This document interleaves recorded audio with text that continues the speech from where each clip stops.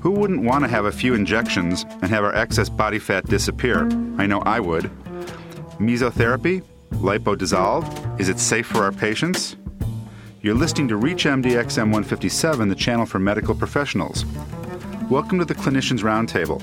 I'm Dr. Michael Greenberg, your host, and with us today is Dr. Joel Schlesinger, a practicing dermatologist who is also the immediate past president of the American Society of Cosmetic Dermatology and Aesthetic Surgery. Welcome, Joel. Hello, Michael. How are you doing? Excellent. First of all, tell us a bit about yourself and your career. Just give us a 1-minute capsule summary here.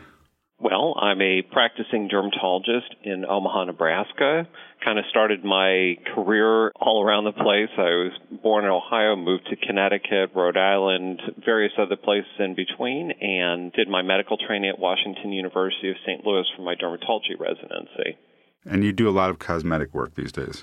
I do a bit of cosmetic and medical as well, and do research for various dermatologic studies like for psoriasis and for wrinkles and other things like this mesotherapy-like substance called deoxycholate. All right. Well, you did a great editorial in the recent Dermatology Times about mesotherapy and lipo-dissolve specifically.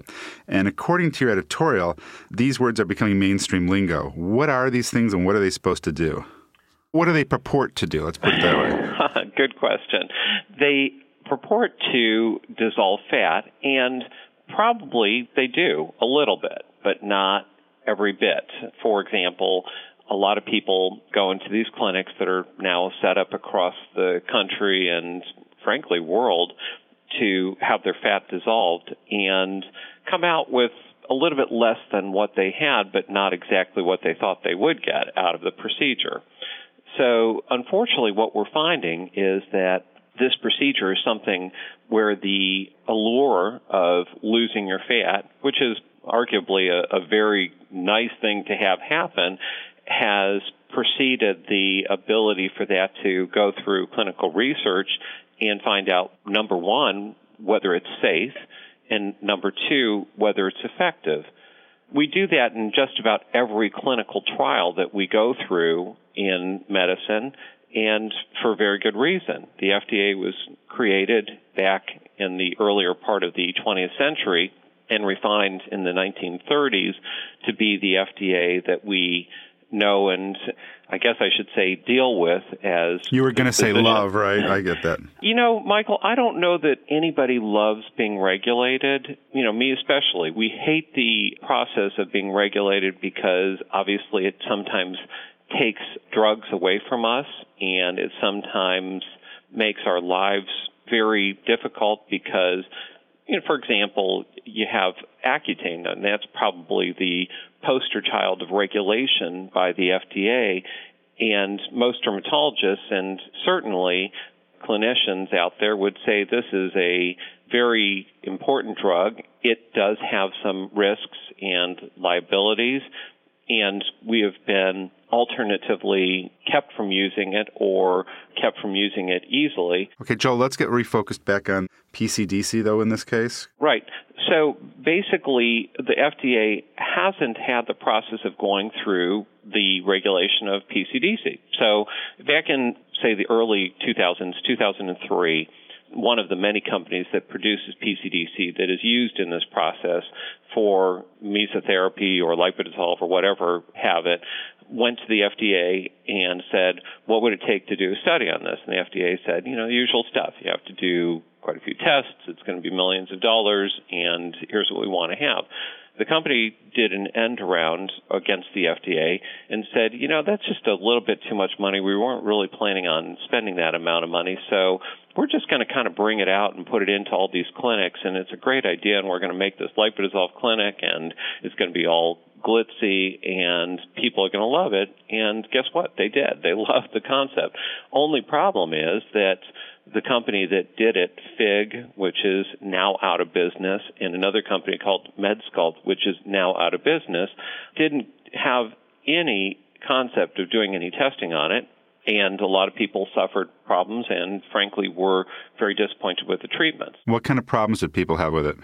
Some people had ulcerations, people had bloating, there were irregularities of the skin, kind of dimpling, rippling, and frankly, a lot of people simply didn't have any results whatsoever. Well, who's using this stuff? Is it all physicians, or are we getting this stuff in beauty shops and things? In beauty shops and on the Internet, you can actually go on the Internet and pick up some of this stuff to send to your own house to do in the comfort and convenience of your own back room. I saw that. I went on the Internet, I Googled it, and I found I could buy a package, all the chemicals, and a video showing me how to use it. Isn't that great? It's just medicine. You know, next they'll have neurosurgery in your back room and give you the burr hole tool.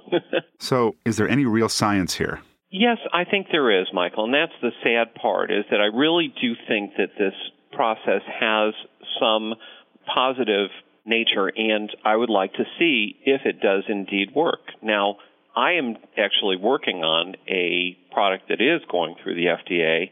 It's deoxycholate. It's one half of what is typically being used out there in these LipoDissolve shops that are run by non-physicians typically, or have a physician as the figurehead. But deoxycholate has gone through some phase 2 testing, and it shows some improvements. It's going to take time before it is actually ready for prime time, and that's what pretty much should have happened with the other stuff that is out there, the PCDC, what we call LipoDissolve. If you've just joined us, you're listening to Reach MDXM157, the channel for medical professionals. I'm Dr. Michael Greenberg, and I'm speaking with Dr. Joel Schlesinger about the dangers of mesotherapy, injections that supposedly dissolve excess fat. To get back to this, we're talking about PCDC. Let's tell our listeners what PCDC is. PCDC is phosphatidylcholine deoxycholate. Phosphatidylcholine is a soy-based derivative, and deoxycholate, or it's actually lecithin, is PC, phosphatidylcholine, and deoxycholate is a cow bile-based derivative. So we could say this is all natural therapy, correct? And believe me, it has been said. So the deoxycholate is just the deoxycholate, the bile-derived part of this, but it's made under medical supervision, and it's made from closed-herd cows, and it's produced in a very safe environment, whereas the PCDC that we're getting here that is being used in shops all across the country, who knows where it comes from? It's compounded in various pharmacies, both offshore, including Brazil, the EU, and the United States, and it's a very black market type of thing, believe me. So do we have any responsibility as physicians to warn the public about this? I don't see any warnings. I see mesotherapy. Every time I go to my fax in my office, I see an ad trying to sell it to me to use. I see it all over the place. What are we supposed to do here? Well, I think that I was in many ways made aware of this type of thing and made aware of our right to inform other people by the Botox scandal. I mean, we got faxes just like that for Chinese Botox for years, and we all kind of assumed that something was being done about it. We assumed that this was some crazy shoestring operation and that nobody in their right mind would ever use this stuff because it wasn't FDA approved. It was saying clearly, well, not FDA approved, it's for testing, et cetera, et cetera. And sure enough, we had colleagues that ended up using this stuff and nearly killing people with that Chinese Botox. So in my mind, it's an onus upon us to self-regulate. We do not want to have the same thing happen to our profession that happened when the Chinese Botox came around and essentially scared people off for, some time from using the Botox because there were some corrupt and criminal elements, frankly, that were circulating this stuff for profit. Okay, so you recently worked with a senator in Nebraska, Rich Pauls, to introduce legislation. Talk about that. Well, it was interesting, Michael. I did introduce the legislation, and right now there is anecdotal evidence that this mesotherapy that is being done, or LipoDissolve, has caused a lot of problems. For example, in St. Louis, before FIG, the place that was doing the LipoDissolve, closed down and went bankrupt, they had over 300 complaints with the Better Business Bureau. I mean, that's a huge amount of complaints for somewhere like 3 years of business. And most of those complaints came after it came out that this process didn't really help and the company was being poor and wasn't refunding people's monies and was encountering problems. So we brought some of these complaints to the Nebraska State Legislature, and I think they were interested, but there wasn't as much mechanism for us to bring people to the table because there's not a concerted effort. There's no American Society to ban Lipodissolve yet. And so they said, well, where's the outrage here? And I said, there is a lot of concern in the community. There's a lot of concern among people, but there's nobody that's organized. And so what they did was they tabled the bill for this year. We have to get back to them next year and show them more information. And we've had some people that have contacted us through this process because it's now been out in the open and have said, I had Lipodissolve and it was bad, and I have this problem and that problem. And so it actually was a good trial run because we did get some ability for us to gather some of the troops that have been harmed by this process. Additionally, we kind of flushed out the people that were doing it. And, it's just, for example, a clinic in Nebraska that's doing it is run by a lawyer of all things. I mean, I can't believe it. A lawyer that opened up a clinic, and he was so proud of how he was Wait, you can't believe that a lawyer would do that? I'm sorry, it just sounds too funny to me. I can. Call me a Pollyanna, but I just thought that medicine was supposed to be run by doctors. I don't know. But this lawyer comes out there, and he's at the meeting and saying, we proudly employ 8 people, and we've done this, and we've never had any problems.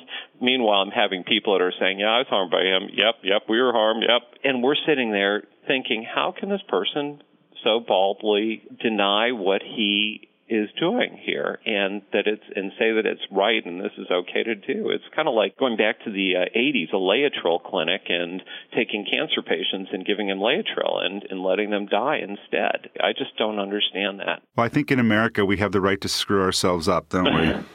We can do it any way we want to. We can shoot stuff in, we can smoke it, whatever. Yes, we do, but on the other hand, do other people have the right to facilitate that? Say I have some deadly disease or something, I just want to ignore my disease and use pomegranate juice to cure it. Yeah, I have that right. But then again, if somebody opens up a clinic and says, hey, here's pomegranate juice for, treatment of X disease, and we're a great clinic, and start advertising for it, I think that that's when it crosses the line. Joel, thanks for being our guest today and telling us about the dangers of mesotherapy so we can inform our patients and not send away for that stuff ourselves. I'm Dr. Michael Greenberg. You've been listening to the Clinicians Roundtable on ReachMD XM 157, the channel for medical professionals. ReachMD XM is here for you, the health professionals who care for your patients. We welcome your questions and comments. Please visit us at reachmd.com, where our new on-demand and podcast features will allow you to access our entire program library. Register on the website and enter promo code RADIO for 6 months of free podcasts, and we thank you for listening.